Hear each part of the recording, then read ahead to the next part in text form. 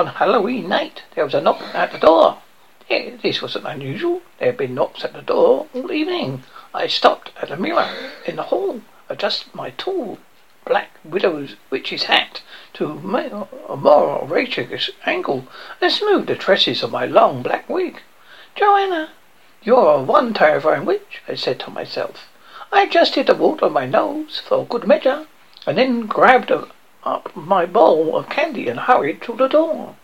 I threw the front door open and gave my best witch's crackle, but instead of a group of trick-or-treaters in adorable costumes, there was a grown man standing on my porch, apparently all alone. I stared at him. He was black, with black hair, and very black eyes. He was wearing black jeans and a very tight t-shirt, and showed off his muscular physique. Not that I noticed. Hi, I said. Hi, he said. I'm David. Hi, Dave, I replied. You look a little old to be trick-or-treating. He appeared to be about my age, in his mid-20s. Although he definitely wasn't old, he was too old to be going door to door for candy. Oh, no, I'm not trick-or-treating. His smile was boyish, and it lit up his whole face. He paused expectantly. I tried not to get distracted by the smile, which I raked my brains trying to figure out what this handsome stranger was doing on my porch. He was good-looking, so it's impossible he was selling some product or another. Or maybe he was stumping up for a political candidate. Whatever he wanted, I wasn't interested in buying anything. Reluctantly, I began to close the door. I'm sorry, not today. Dave held out a hand. Wait, I am Dave. All right. You already said that, but I thought you would understand. He stepped closer and lowered his voice. I am a witch. He smelled really good, but like the woods and the outdoors. But I wanted myself not to be distracted. You're Dave the witch? I said. Yes. Oh, okay, I get it. I opened the door a little wider and stepped out into the porch. It was clearly some kind of prank. He was some teen's older brother, or somebody's uncle, or something. Very funny kids, I said. You can come out now. As I looked up and down the darkening street, I could see the pink and orange of the setting sun. A few street lights were popping up.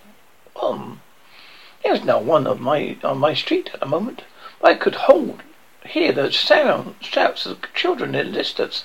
My lawn was strangely full of fireflies, but other than that, there was nothing out of the ordinary. I did remember that there was a hiding place nearby, however. I turned to Dave.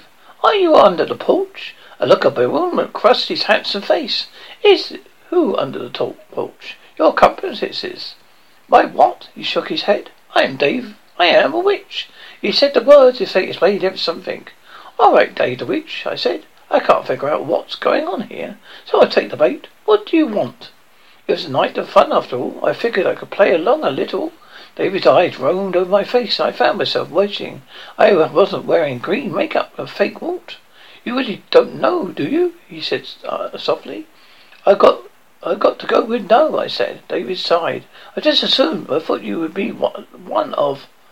He sighed again. Never mind. I suppose I should begin with an introduction. I am Dave Crispo. He held out his hand. I took it. It was warm and strong. I hesitated first for a moment, but Dave didn't seem threatening, just intriguing. I am Joanna B. B? Dave said. Yes, it used to be something much longer and hard to pronounce, so my grandmother cut it down. Just the first 3 letters. Now it's just B.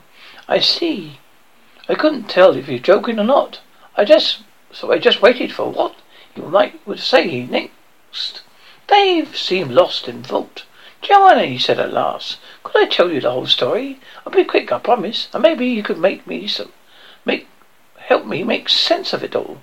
I glanced around. A group of kids had already been at my house, ran down the street. I recognized a little girl with elaborate orange and white bride, a Frankenstein hairdo. Behind the children came 2 mums pushing strollers. All right, I said, closing the door behind me. I have to admit, I'm interested now. I guess I'll be safe enough with you out on the porch. Of course you will. I'm a witch and a gentleman. I glanced at David's face to see if he was kidding, but he seemed to be perfectly serious. No spooky tricks, I said. No spooky tricks. I took my candy bowl and sat down on my porch swing. As Dave settled his sleek, black-clad form next to me, I wished I wasn't wearing such a ridiculous costume. I thought lovingly of the skimpy, sexy costumes I'd seen hanging the pegs at Halloween store. Wished now I bought one of those, almost, as surreptitiously as I could. I removed the wart from my nose. Then a sharp breeze kicked up and swirled up around us. I'm glad I wasn't wearing my tiny barely there outfit. We'd been lucky enough to have a pleasant Halloween night, but it's still October. It wasn't exactly balmy. Plenty of children were wearing jackets over their costumes. Dave shifted a little causing a swing the creek. I glanced at his marvelous t-shirt clad torso. Would you like a blanket or jacket or something? Dave shrugged. I'm good. I spelled myself against the cold, naturally. Dave sighed. So, here it goes. I'm a witch. Which you said already. He shot me an interrogative glance. Sorry, I said. No more interruptions. So to make a long story short, Dave said there's a curse on my family. I came here tonight to break it. I found a curse. I was startled. That wasn't what I expected to hear. I didn't know what I expected, but somehow that wasn't it. Dave nodded grimly. A curse was placed on my grandmother many years ago. Any witch in our family line is incapable of falling in love. I was startled again. You can't fall in love. Dave shook his hand. I have no idea what it feels like. So you can't get married? Oh, we can get married. We just won't be in love. I blinked. That's awful. Dave simply nodded. What about your parents? I said. What, they in love? My dad is most definitely, or at least he says he is, but he's not a witch. My mum is. I know she likes my dad. Like, is something I can understand, and she can too. But she's always said she wishes she could be truly in love with him. Are you sure? I said suddenly. Then I stopped. What? David said. Are you sure it's actually a spell and not just something normal? Unfortunately, a lot of couples in which one partner is more interested than the other. Maybe they just need some counselling. Dave shook his head vehemently. It is no curse, like I said. Another witch, a male witch, placed a curse on my great-grandmother when she burned his advances. He said if she couldn't love him, she would never love another, and neither would her children. There was a hole in her heart after that. She knew something was missing. They all did. So do I. I feel it right now. It's like something I lost, I desperately need. All right, I said. I believe you. And I really did. There was a desperation, a dissolution in his eyes. It was hard to discount. He truly did believe he was missing something he needed. He still didn't seem dangerous or crazy, just intriguing. In fact, just the type he really fell for, soulful. Oh, not so soulful, since he hadn't fallen in love. I sighed. So what makes you think I can help you? David gestured to the lawn. Well, the fireflies. The front yard was indeed still full of fireflies, and none of the neighbours' houses was similarly lit up. Want me through it? I said, just in case I don't get the fireflies thing. I went to see her. Someone who can see things that are beyond, like the future. David nodded. Yes, the future sometimes, and also the past and present. Someone who can see the truths in a realm beyond this one. I see. Dave gave me an ironic smile. I can see you don't. But let's say your seer has mystical powers. Is she a witch too? No, a seer can be a witch. But in this case she isn't. And your seer saw fireflies? I said. Yes, she did. She said I should follow the trail of them. They were right from my house to yours. David frowned. You're not a witch, are you? Despite the costume. No, I know what not a witch. You see, this complicates things. The seer said I would find someone at the end of the trail tonight would help me. And then she said, someone must sacrifice for a witch. David turned and looked me full in the face. I thought that meant that you would be a witch. And maybe you would sacrifice something like a crow. I made a face. Don't get me wrong, he said quickly. I don't like the idea either. I'm not that kind to sacrifice anything. Not even of birds. I definitely don't do that stuff. But the curse was placed by dark magic. So maybe dark magic might be required to lift it. Or, if not dark exactly, at least murky.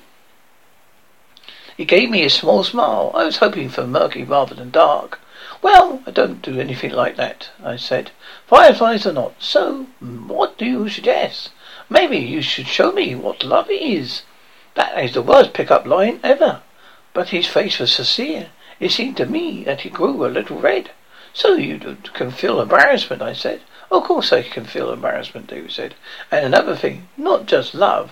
I sighed. Maybe I can help you think of something tomorrow. Perhaps over coffee or lunch.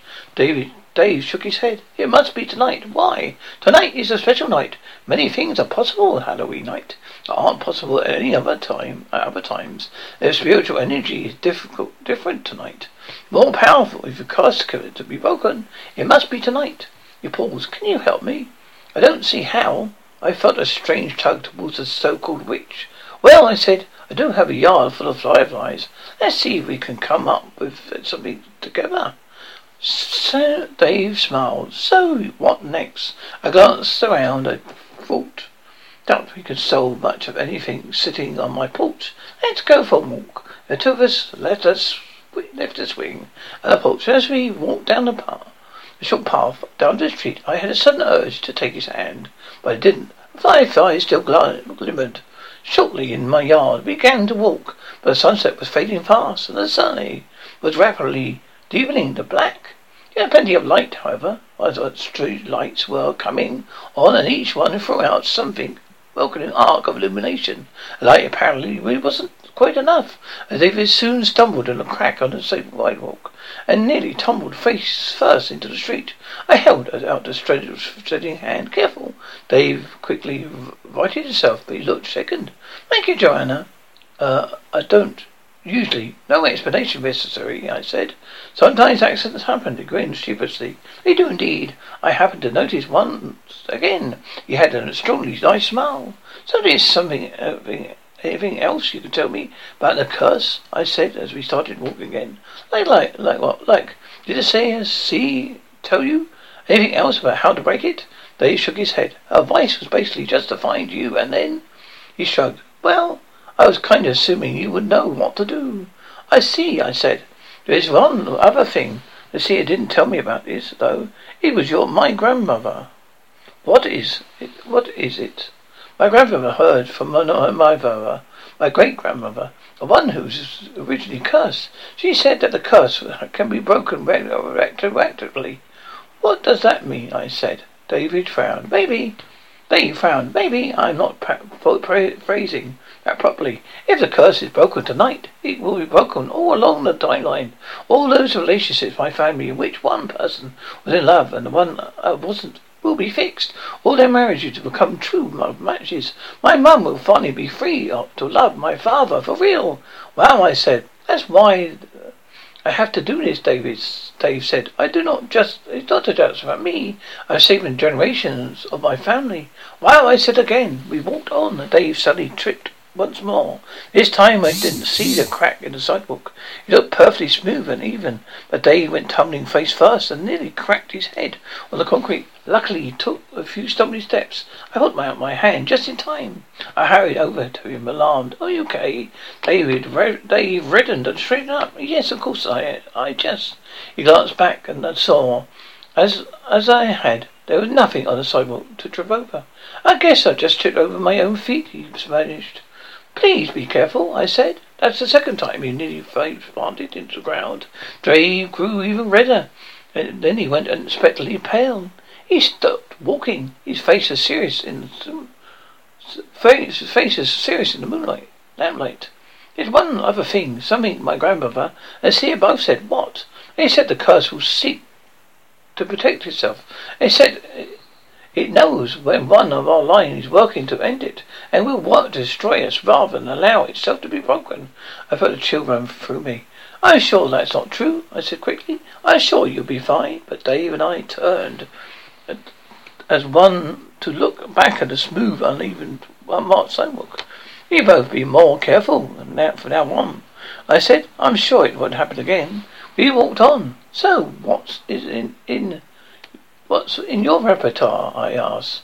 What do you mean? When you're not guarding yourself against all cold and fire defies, what kind of spells do you do? Well, I'm on level 3 of my training, I guess. It wouldn't mean much to you since you're not a witch, but it means that I'm advanced in learning the highest level of magic.